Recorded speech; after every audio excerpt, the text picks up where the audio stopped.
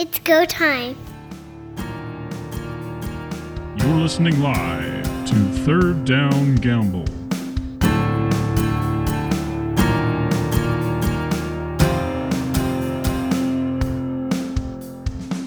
First down. It's getting down to crunch time in the Canadian Football League. Let's get right to it. Hi, everybody. Don Charbon along with Heath Graham. And Heath, we had some great football on the weekend. We've also had a lot of other news has come out from around the league. Maybe we'll dive into that first.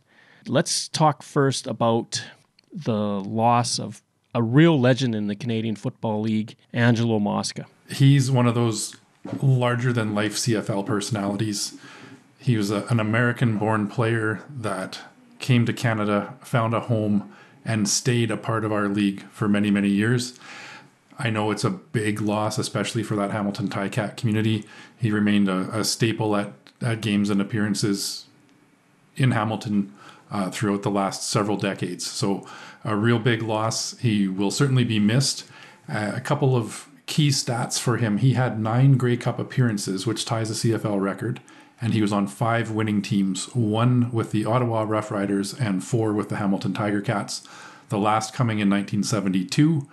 And younger fans may recall him getting into a bit of a dust-up a few years ago at a Grey Cup press event, a real lively and colorful personality. Yes, Joe Kapp has never forgiven him for what happened to Willie Fleming in the 1963 Grey Cup. And if you do not know what happened, watch that and then watch that press event.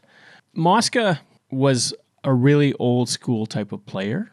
12 seasons with the Tiger Cats. He started with Ottawa, as you mentioned, won a Grey Cup there. He goes to Montreal for a year and then moves over to the Tiger Cats. He was part of a juggernaut Tiger Cat defense that ruled the 1960s in the Canadian Football League. But he was old school. He played hard, sometimes mean, but always to the utmost that he could. He never backed down from anything. And I think that's why in Hamilton, aside from the fact that he was such a huge ambassador for the Ticats after he retired, why he's so beloved. Because people who saw him play knew that he was a player. And a player of that era, he played both sides of the ball. He was an offensive lineman and a defensive lineman, a true throwback. And I know a lot of the great names that you toss around from that era played both sides of the ball. You certainly don't see that anymore. And let's not forget, after he retired from the CFL, he had a professional wrestling career that spanned another decade where he got to travel the world and continue to perform in front of fans. So a real fan favorite wherever he went, and a real loss for the CFL. And another huge loss for the Canadian Football League is that Bob Knuckles Irving is officially announcing his retirement after this season. 47 years in the booth with the Winnipeg Blue Bombers. Started in Saskatchewan, wound up in Winnipeg. I asked him candidly when we had him on the show, ever thought of doing the Rough Riders? And he was quite happy with the job that he had. Yeah, again, I think, and I'm probably a little bit biased growing up listening to him, but I think one of the best, if not the best, play-by-play man the CFL has had as far as radio coverage. Over 800 games called with the Winnipeg Blue Bombers. We heard rumblings after the 2019 season that he was thinking about 2020 being his swan song. As we all know, the pandemic canceled the 2020 season, and we are fortunate enough that he decided to come back for one more run. And what a great final season for him to call as well. He comes off a Grey Cup winning season in Winnipeg in 2019, which hadn't happened in 29 years of calling those games. And to come back this year and see one of the best teams that the CFL has had in the last probably 20 years or more. It's a real great honor, I think, for Bob to be able to call that game. The West Division final will be his last official game. The Bombers awarded him with a Grey Cup ring after the 2019 win. The media center at the new Investors Group field is named after him as well. So a legend across the CFL, but a real revered person in the city of Winnipeg. He is also one of the most humble people that you'll ever meet. He is just a regular guy who is so thankful that he had the opportunity to do something that he wanted to do so badly, and that was call a Canadian Football League team. Now, there's one piece of trivia coming up with this West Final. It's something that Bob Irving has never done. What will it be? That would be call a Western Division Final in Winnipeg. That's exactly right. Because I believe the last time the Bombers hosted the West Final was in 1972, and Knuckles took over as the voice of the Blue Bombers in 1974. He was likely at Winnipeg Stadium for that 1972 game, but he was not the voice of the Blue Bombers at that time. That's something I would love to get him back on our show and talk to him about. It's an honor, I think, when you call a playoff game. Can you imagine any other way that he would rather go out short of calling a Grey Cup final with the Winnipeg Blue Bombers? No, I think this is a real perfect send-off for Bob. I don't think he would want it any other way. The fact that it's not just a playoff game, but a West Division final in their home stadium, calling it from the media center named after him, I think it paints a perfect picture. A Grey Cup appearance on the line one more time for the Bombers. So it would be a wonderful send-off to be able to call the Bombers getting back into the Grey Cup. Other news in the Canadian Football League, the Argonauts have signed recently released Stampeders receiver Josh Huff. They've also brought in a former Saskatchewan Rough Rider offensive lineman Thaddeus Coleman and an American linebacker Brady Sheldon. This is all in that push to finish first and host in the East. A little bit surprised to me that when Bagleton came to town, we did muse that somebody had to go. I did not have Huff on my radar. No, I didn't either. And the Toronto Argonauts continue to be able to find money somehow to get more of these players in. We had kind of speculated that they were under a cap crunch right from the very start of the season with all of the big names that they brought in free agency. And they continue to find a way. I don't know what their books look like, but they have got it figured out, and they're bringing in some great talent to make a push down the stretch here. I don't think that there's anything to worry about in terms of the books. There's always a forensic audit of all this stuff at the end of the season. I'm a little surprised, actually, that they would bring in another linebacker because they seem to be deep at linebacker. But they've had a couple of injuries, and that maybe necessitated the look. Now, of course, for Sheldon, he's not going to be available to them right away. Josh Huff probably will be. Thaddeus Coleman, I don't know what his COVID status would be. This all happened just in the last couple of hours. The other thing of note is that the Ottawa Redblacks had to do a little bit of house cleaning over some comments. They did. They have fired running back coach Charlie Egger for making derogatory comments about Francophone players. I know there are going to be people that will be defending him, saying that you have to have thick skin as a professional athlete, etc., etc. My take on it is there is a way to be a tough coach, but you still have to be respectful of who you're coaching. The Francophone community is huge for the CFL, not just in Montreal, but also Ottawa being right on the border. The team says that they have about 10 Francophone players and several other coaches and personnel on the team as well. So I haven't seen or heard what the supposed comments were, but the team acted quickly, and in my opinion, they acted correctly in ending his tenure. Across the CFL, there are a lot of graduates from Laval, from Montreal, Sherbrooke. There's no excuse for this type of commentary. Without knowing exactly what he's alleged to have said, it doesn't make much difference to me. No one needs to be saying anything derogatory about players of a different ethnicity. It doesn't make a difference. So let's have respect wherever we go, and let's keep it that way inside the locker room and in the coaching meetings as well. I think you nailed that one. I don't think we've got much more to add to this argument. We're both in agreement that the Red Blacks acted correctly. They are moving on, and so are we.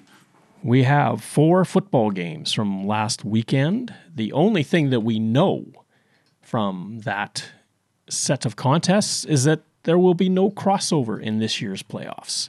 So let's get to the actual football games and discuss what happened. We start with Friday night, and the BC Lions fighting for their playoff lives, go into Hamilton, who are fighting for their playoff lives, and play a really interesting football game. The Tiger Cats win 26-18 on the strength of a second quarter where they shut out the Lions 12-0. It was not the big performance that we've seen out of Jeremiah Masoli over the previous couple of weeks, but he did have another solid night. 19 for 26 for 258 yards and a touchdown. Again, he wasn't throwing multiple touchdowns and 300 yards, but he looked very comfortable at the helm once again for Hamilton. Brandon Banks finally had a bit better night. 6 catches out of 8 targets, 75 yards and a touchdown, which was more of what we had expected to see out of Brandon Banks all season. So maybe he's finally feeling a little bit healthier and a little bit more confident heading down the stretch. The Tiger Cats seems to be holding on quite well offensively, given the fact that they had Braylon Addison for about a cup of coffee. It was really interesting. Jeremiah Masoli, 19 of 26 for 258 yards and a touchdown. Michael Riley, I don't know what else he can do. 33 of 43, 330 yards, but he gets only a pick on the TD interception stat for the BC Lions. He, again, was harassed, harangued, took a beating, stood in, and tried everything he could to find a way for that football team to win. He did. I can't speak enough about the toughness and tenacity of Michael Riley. Game after game, he just continues to stand in there and go to battle for the BC Lions. And unfortunately for him, it seems to be for naught. I can't fathom this losing streak for the Lions.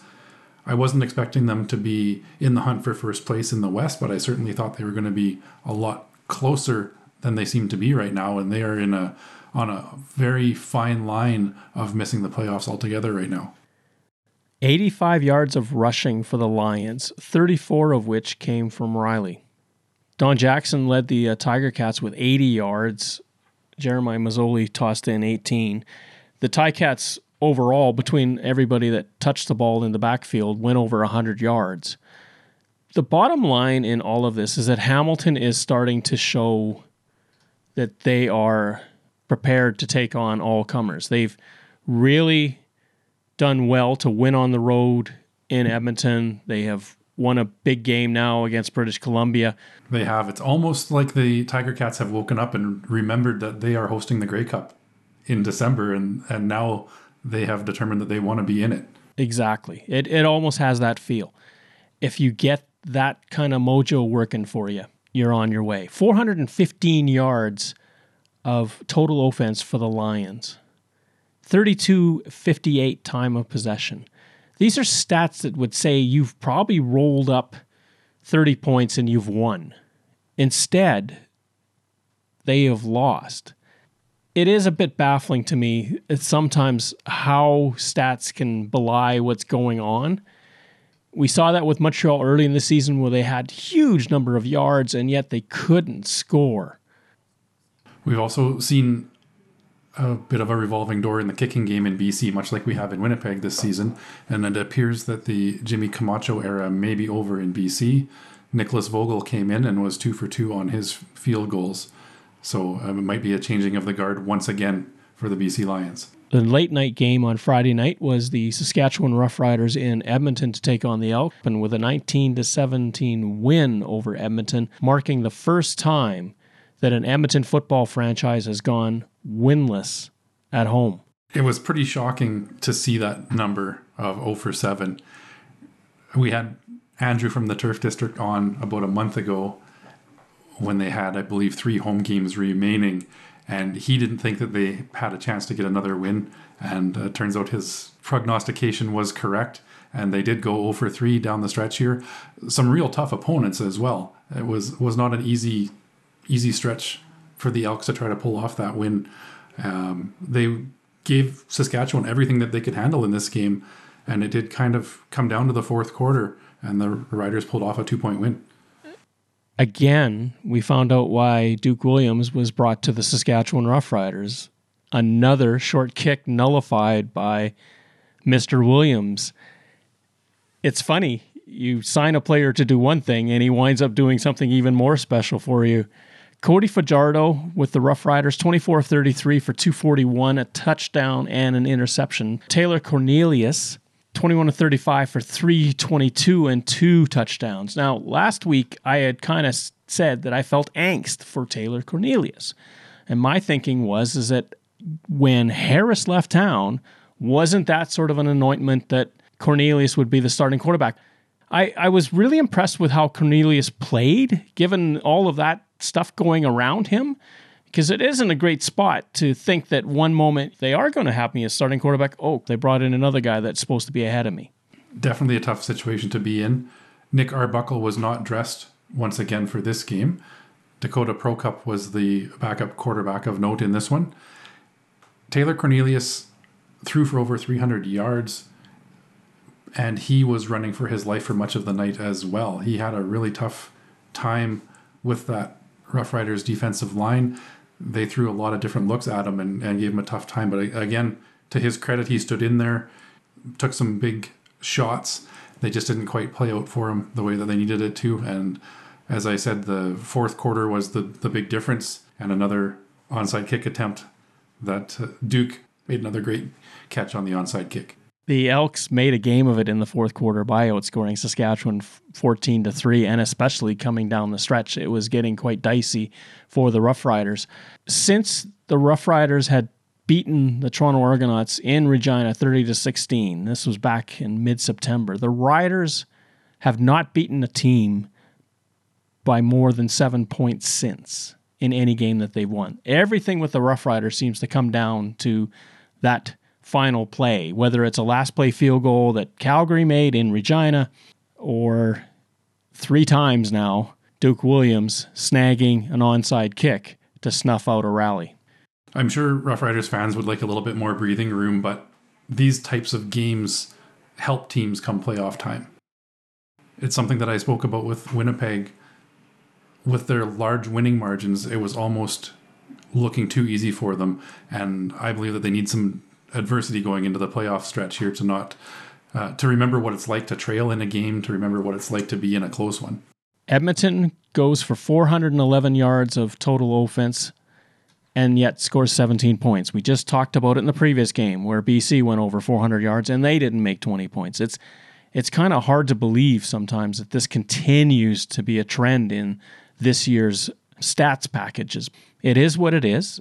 Whatever it may be for the Elks, they are now on the verge of this 3-7 road trip that they have to finish the season. They always talk about the snow and the cold on the prairies. Winter weather is starting to work its way across the prairies. Some people in Manitoba woke up to some snow this morning. It looks like it's headed to Saskatchewan overnight. William Powell did not have a great game for the Rough Riders. 14 carries, 46 yards. Walter Fletcher was a bit of a bright spot for the Elks.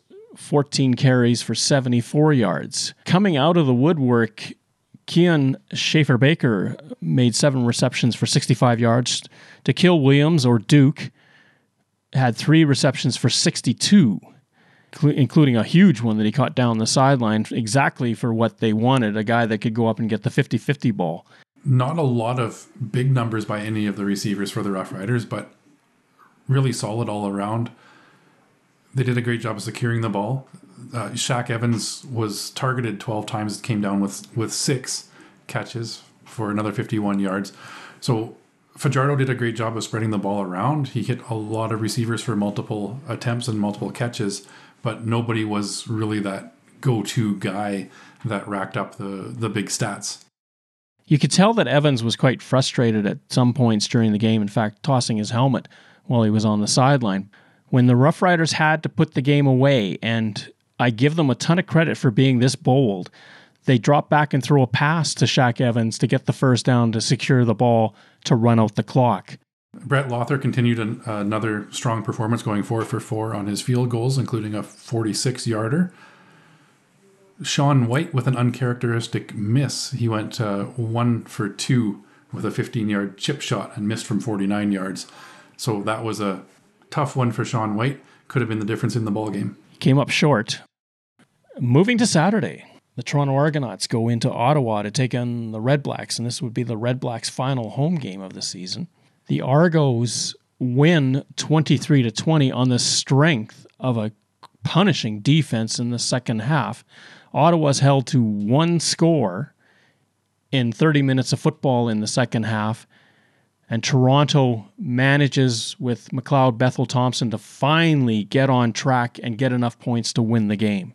A new starting quarterback in Ottawa, Devlin Duck Hodges, got his first official CFL start, going 8 for 22 with a 36.4% completion rate and 90 yards. So not a great first start for Duck Hodges, and we'll see where Ottawa goes from here in trying to find their number one quarterback. I think they have him. It's just not Devlin Hodges. It's Caleb Evans. The problem is that they're so desperate to win, they're not giving Evans the time to develop. Sometimes you have to take a loss to let somebody grow. And in a season where you're not making the playoffs anyway, here's the opportune time. I just find this a little bit befuddling why Hodges got the start. I know they invested in him, but seriously? McLeod Bethel Thompson goes 28 of 44 for 293, a touchdown and 3 picks, which really hurt. It did, and you look at Ottawa putting 20 points on the board, or a kickoff return for a touchdown by Devontae Dedman. There was 3 turnovers by interception for Ottawa as well, and that was what really gave them a chance to win. Their quarterback certainly didn't put them in a position to win the game. It was defense and special teams that kept them in this one. McLeod Bethel Thompson, there's been a lot of talk about him being the most outstanding player for the Argonauts this year, but it was not the best performance for him with 1 touchdown to 3 interceptions. Toronto brought the law in that second half, and especially in that fourth quarter, and I mean Cordero law. 5 defensive tackles and 2 quarterback sacks on the night. He was the difference maker in those final 10 minutes. Hodges, every time he looked, Law was there. You saw some Chris Jones influence there in that fourth quarter. That's the kind of defense we were expecting to see when he joined the Argonauts, and putting pressure on a young quarterback making his first start really gave him fits, and that Argonaut defense stepped up when it needed to and really closed this one out. Toronto racked up 431 yards. Again, 3 games in a row. You won offense, 400 yards plus. There it is again. The Red Blacks only 233, and in that second half, I think that it was almost non-existent. The final game, probably the game in many ways which could have been the most intriguing, because you had a couple of different storylines. You had the Blue Bombers trying to go undefeated at home, and you had the Alouettes starting a quarterback whose last start was almost a month to the day, but had been for the Edmonton Elks and had stunk the place out. With those storylines at play, the Blue Bombers score 10 fourth quarter points and defeat the Alouettes 31-21 and complete their sweep of home dates in 2021. A little stat to throw out there. The last time the Winnipeg Blue Bombers went undefeated at home was 1984. They went 8-0 and went on to win the Grey Cup. They beat Hamilton 47-17 in the Grey Cup that year. Trevor Harris had a bit of a better performance this time around than he did his last start with the Elks. 14 of 25 for 177 yards, 2 touchdowns, but unfortunately for him also 2 interceptions. Harris looked a little bit better, but at times I think he heard footsteps, and there were passes that were ill-advised that were let loose. If he had just stood in and waited an extra second, his receiver could have cleared. Zach Collaros for the Blue Bombers, 21-33 for 280, 2 touchdowns. The big thing, I think, in all of this that Montreal proved is that you can run against the Winnipeg Blue Bombers.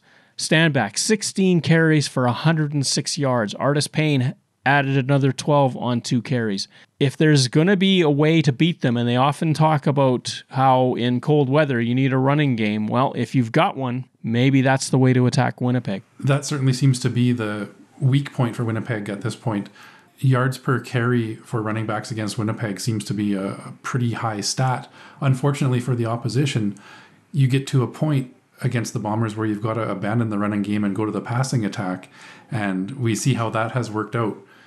Winnipeg hasn't given up a half dozen passing touchdowns this year. I think the 2 this week made it 5 on the season.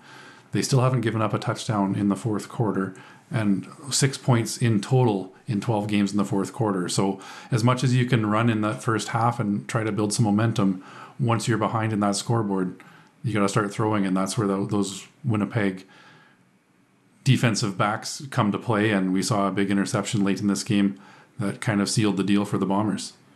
302 yards of offense for the Alouettes. That's a big number against that Winnipeg defense. 383 yards for the Blue Bombers, a nice number for them. But again, let's not disrespect the Montreal Alouettes defense. That is a good defense, and they also scored a fumble 6. They did, and that was a great opportunity for them to get some momentum early on in the game. It was looking like Winnipeg kind of marched down the field, scored a touchdown. For Montreal to bounce back with that turnover touchdown was huge for them.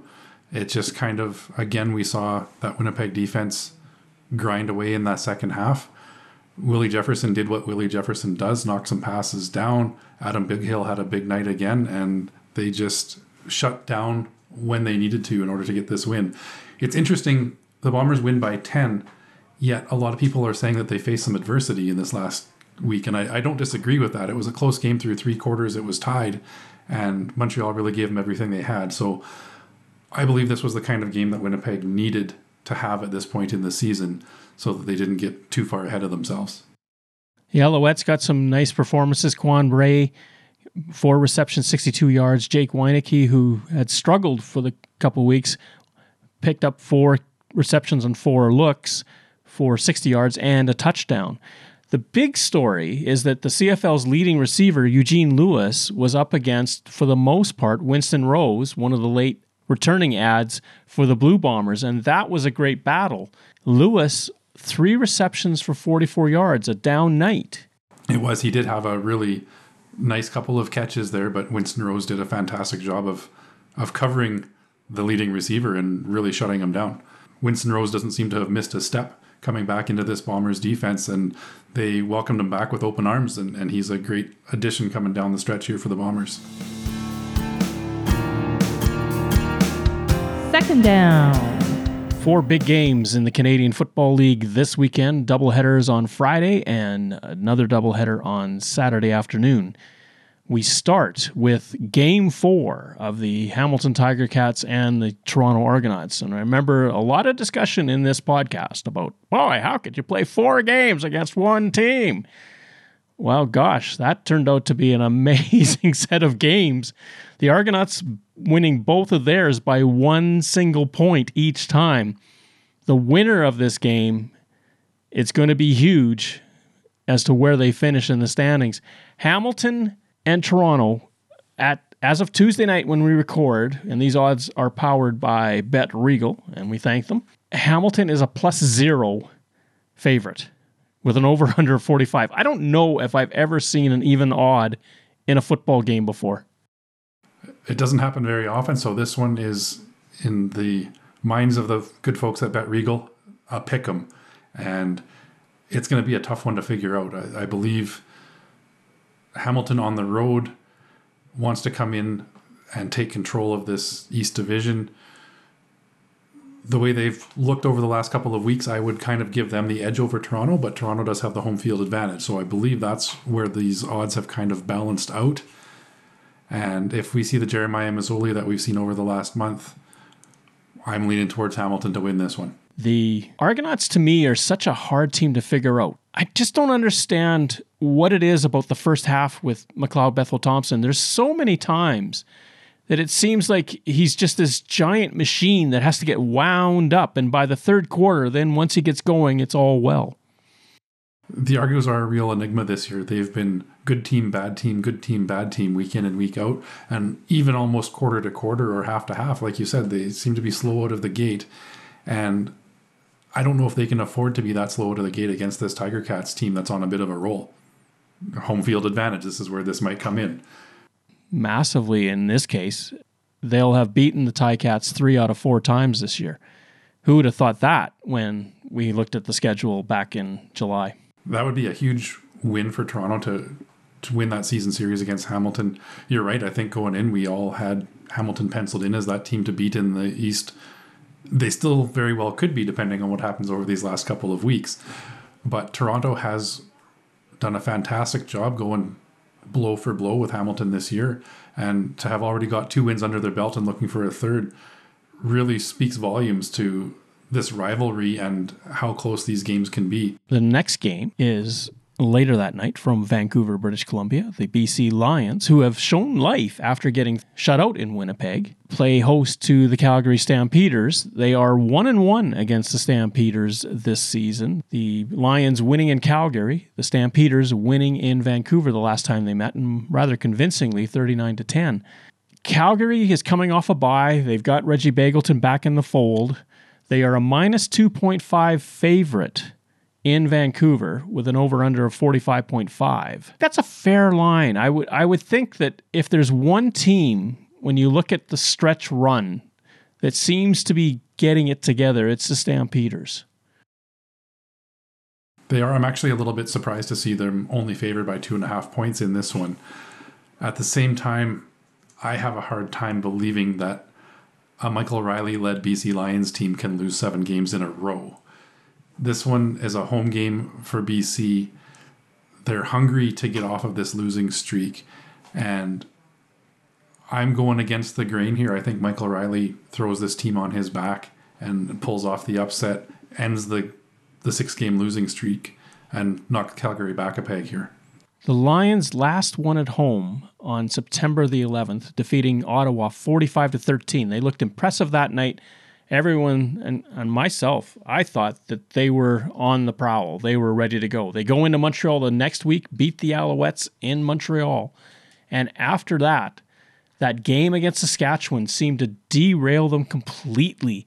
Whether or not Cody Fajardo made it across the line on the final play of the game, we'll never know because only one person really knows, and that was the official standing right there. No replay could show it. But since that moment, the Lions have gone backwards. They have. Like I said, I'm going on a bit of a limb here, taking the Lions to pull off the win, because Calgary is a team going the other direction. They had a terrible start to the season and have just improved immensely over the last 6 weeks and are now right in that fight for second spot in the West. And 2 months ago, we would have thought that there was no way that they were getting up there to battle with the Rough Riders for this playoff spot. Calgary has made a lot of great ads this year. We talked about Jameer Thurman, John Huffnagel running the show. You know that he doesn't take losing lightly, and as the general manager, he's going to find people, even if it means bringing back Trey Roberson, Thurman, Begelton. It's almost as if he's reassembling that 2018 Grey Cup team. Turns out that the next man up was the last man that left. They seem to be bringing back some key cogs in this machine, and that's seems to be what has righted the ship here for Calgary.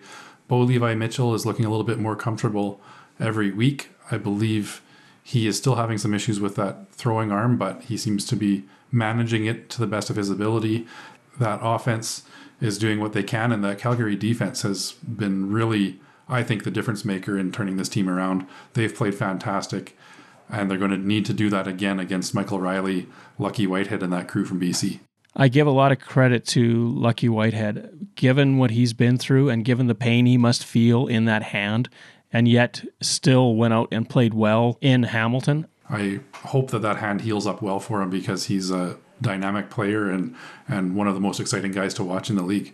First game on Saturday, the Winnipeg Blue Bombers are in Montreal to take on the Alouettes. Trevor Harris likely to be the starter again for Montreal. Injury to Matthew Schultz kept him out in Winnipeg. Winnipeg is a minus 8.0 favorite, over under right around that 45 again, 44.5 for this football game. Does Zach Collaros play the whole game as quarterback for Winnipeg? I don't think he does. I think we're going to see some Sean Maguire time in this one.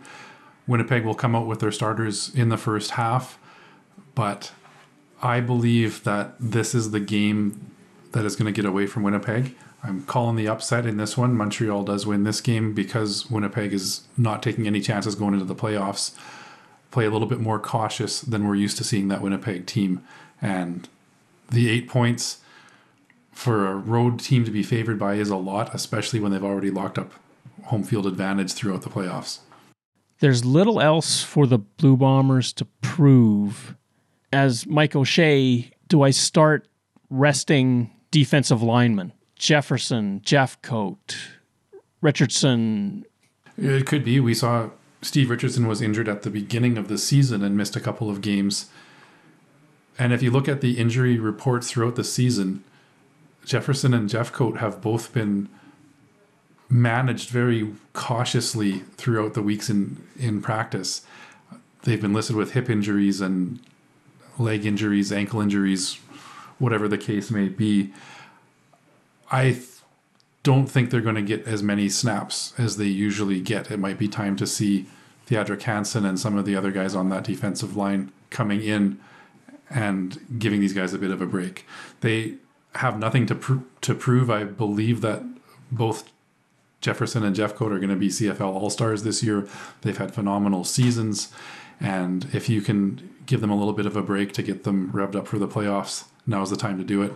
I think the game next week in Calgary will be the last chance to kind of get game ready for playoff time, and you'll see the starters play a lot tougher.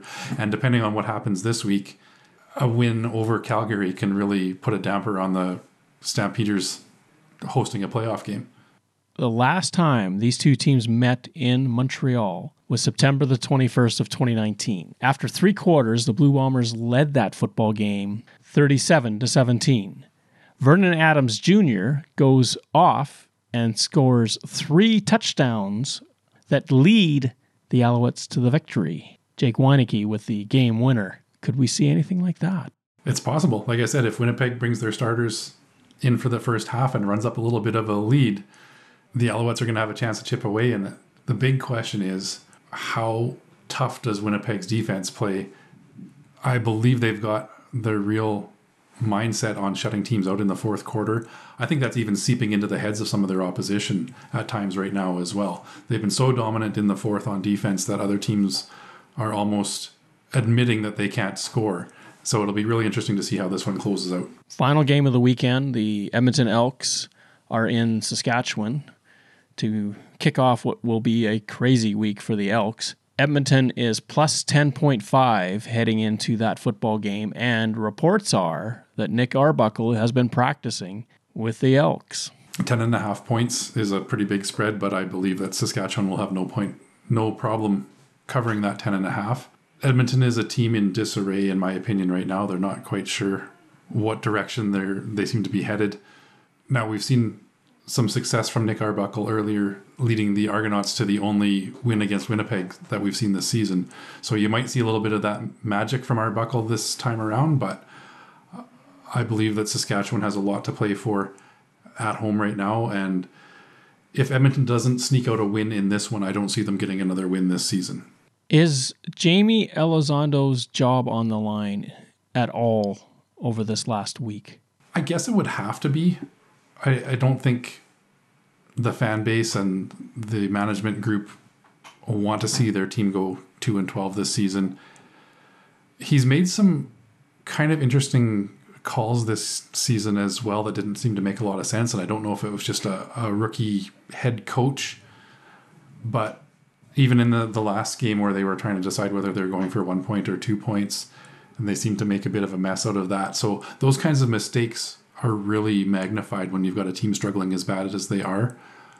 I don't think he's going to be fired after only one season, but it's one of those things to really keep an eye on and see how they start that next season. He could be coming out of the gate on the hot seat. The Rough Riders, to me, it's been a long time since they've actually won big. And if you're going to be a strong playoff contender, it's not just about always finding a way to win. Sometimes you just have to blow them off the field. It could be a statement game for the Rough Riders. You're right, Don. 10.5 points. They haven't won a game by that big of a spread in quite some time. They've been really close, as you've mentioned, 7 points or less over this last stretch. So if they're going to have playoff success, it's time for that offense to wake up a little bit and take control. You've got a team, as I mentioned, with Edmonton that's obviously struggling on both sides of the ball. So this is the opportunity for the Rough Riders to prove that they are a contender and that they can match Winnipeg in a shootout. The irony for the Elks is that their only 2 wins this year came on the road, one in Calgary and one in BC. Not much movement in the podcast pool tracker this week, as everybody but one person went a perfect 4 for 4 and a maximum of 10 points. There was one person who shall remain nameless that picked the Montreal Alouettes to beat the Bombers and finish with 8 out of a possible 10 points. So we're coming down the stretch here. There wasn't a single upset last week. We still have Emilio Estevez at the top of the leaderboard with Dini 13 and Grommet 1996, 1 and 2 points back respectively. Third down. What's that? Playoffs? Don't talk about playoffs. You kidding me? Playoffs? Okay, Jim, just calm down. Calm down. It's all going to be good. We'll figure this out for you. The East, as we head into the final 2 weeks of the season, of the two divisions in the CFL, the East is vastly more complicated. Let's play this out. If Hamilton beats Toronto this Friday, Montreal defeats Winnipeg. On the final weekend, if Toronto loses to Edmonton, Hamilton loses to Saskatchewan, and Montreal defeats Ottawa, all three teams, they'd all finish with an 8-6 record. Heading into this weekend's games, Hamilton is plus 14 against Montreal and 4 and against, and is plus 11 against Toronto. So they win both seasonal series, even though the wins are even, based on 4 and against. Then it comes down to who gets second, and Montreal would defeat Toronto in that scenario because Montreal won the seasonal series by 18 points in the two games that they played. And this was what we had talked about with this 14-game season as opposed to an 18-game season. There's not a lot of room to go on a losing streak. Or we saw Montreal go on a 3-game win streak and climbed right back into the race in this East Division. So a lot of ifs, ands, or buts coming down here. That can be avoided if Toronto wins against Hamilton on Friday night. That would mean that Toronto would guarantee themselves first place, and that if Toronto loses to Hamilton, Hamilton defeats Saskatchewan, Hamilton will clinch first place, regardless of what else happens. For Montreal to finish second, they cannot finish in a tie with Hamilton for second. They have to be one win ahead at the end of the season, meaning that they would have to be 8-6 and Hamilton 7-7 for the Alouettes to finish second. A win by Hamilton launches them ahead, but does not clinch the division for them because they would have that home playoff date for sure, either a second place or a first place finish, but Toronto would still have a chance to finish ahead of them. The question really comes down to what happens on Friday night with the Argos and the Tiger Cats. One of them's got to win, one of them's got to lose. Well, they could tie. It's going to be an exciting weekend, and this was kind of what we predicted was going to happen this season. I don't think we anticipated anybody running away with that East Division, and this is certainly coming down to the wire that we thought it was going to. I still am going to take Hamilton to finish first in the East at this point. I believe that they are trending the right direction. It's really, really too close to call. Wouldn't it be something if the Ottawa Red Blacks end up playing spoiler in the last week of the season? If Ottawa, who will be coming off a bye to finish the schedule, beats Montreal, it wouldn't be beyond the realm of possibility. In the West, it's a little less complicated. The Stampeders and the Lions go toe-to-toe on Friday night. If Calgary wins, BC is eliminated. If Calgary loses, then BC has to win their final game of the season, which is against a road-weary Edmonton Elks team. Calgary would be playing a team that's clinched first place, the Winnipeg Blue Bombers in Calgary. Calgary would know what they need because BC would have played the night before. Again, it's coming down to the wire. A Saskatchewan win or tie will clinch second place overall in the West for the Riders and secure a home playoff date for them. The really interesting thing is this Calgary-BC matchup. A win by the Lions puts them right back into the mix here. This was the division, if you harken back to our early season picks, that got away from us a little bit. I believe that we claimed that a 10-4 record would definitely win the West, and we were going to be surprised if anybody got to that 10-win mark. And the Winnipeg Blue Bombers have come along and blown that out of the water already. If Saskatchewan loses out, Calgary wins out, Calgary will finish second. Saskatchewan's in the playoffs in the West. That's a given. But they have to find a win in Regina versus the Elks on Saturday. If they're going into Hamilton against a Hamilton team that is desperate to get a home playoff date for their run at the Grey Cup, on the final weekend, I don't put much stock in the Rough Riders coming away with a win in that one. It's a great weekend coming up. If the cards all fall one way, what happens next week is almost a moot point. But if the cards all fall the other way, the games in the last week of the season are really for all the marbles as to who's hosting playoff dates and who's in and who's out. We've talked about the 3-7 for the Elks, and they cross the paths of playoff teams all over the place. They start in Regina on Saturday, the 13th. They go to Toronto to play on the 16th, and they finish the season in Vancouver on the 19th. Yeah, and if by some chance BC is still in that playoff hunt come time that the Edmonton Elks come to town, they are absolutely going to be licking their chops, and it's a situation that they have to take control of in order to stay in it, to have any chance of a playoff berth. So to recap, Toronto wins, they clinch first place. Hamilton wins, first place is still up for grabs.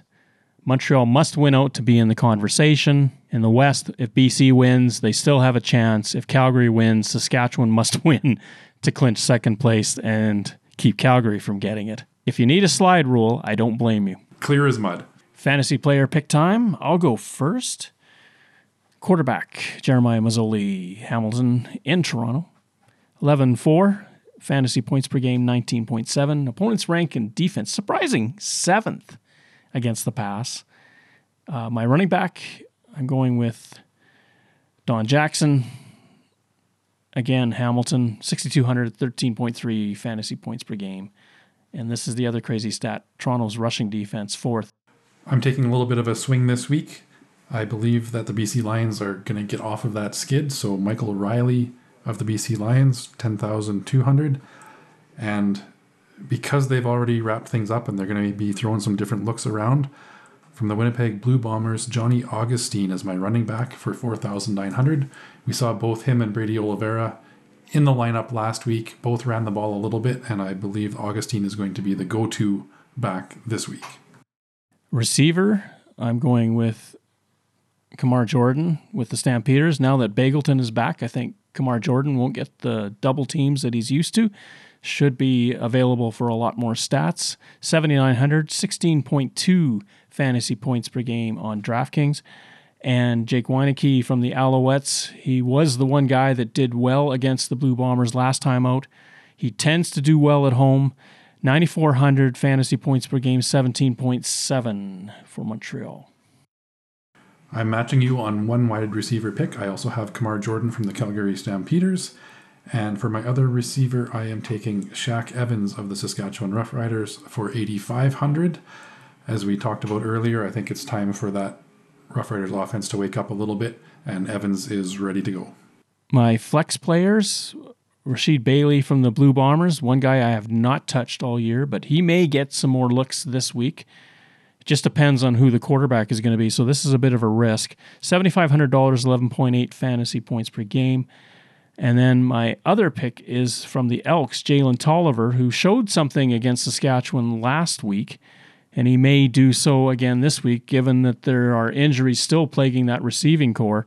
So I'll take him for the Elks at 3,207 fantasy points per game.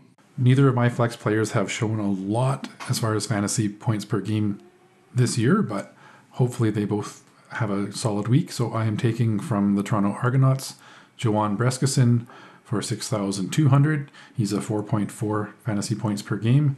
And a new one for me this season from the Calgary Stampeders, Richie Sindani for 5,500, and he is good for 6.2 fantasy points per game. On defense, now this may be counterintuitive, and I may have to look at my other picks, but I'm taking the Alouettes defense against Winnipeg, thinking that the points pirate is going to be starting Sean McGuire at quarterback for the Blue Bombers.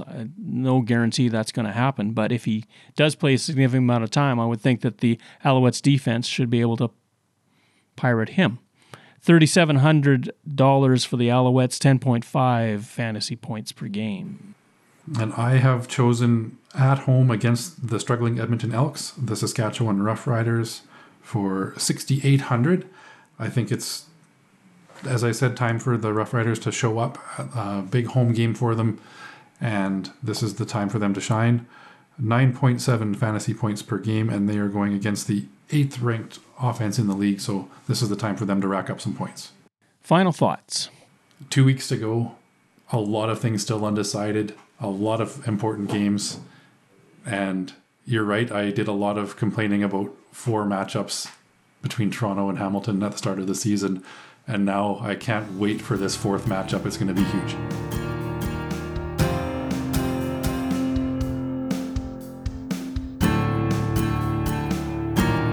Thank you for listening to our show. Third Down Gamble is hosted on Podbean. Follow us on Twitter, where our handle is @ThirdDownGamble. Join us again next time. The Third Down Gamble Podcast. Audio worth watching.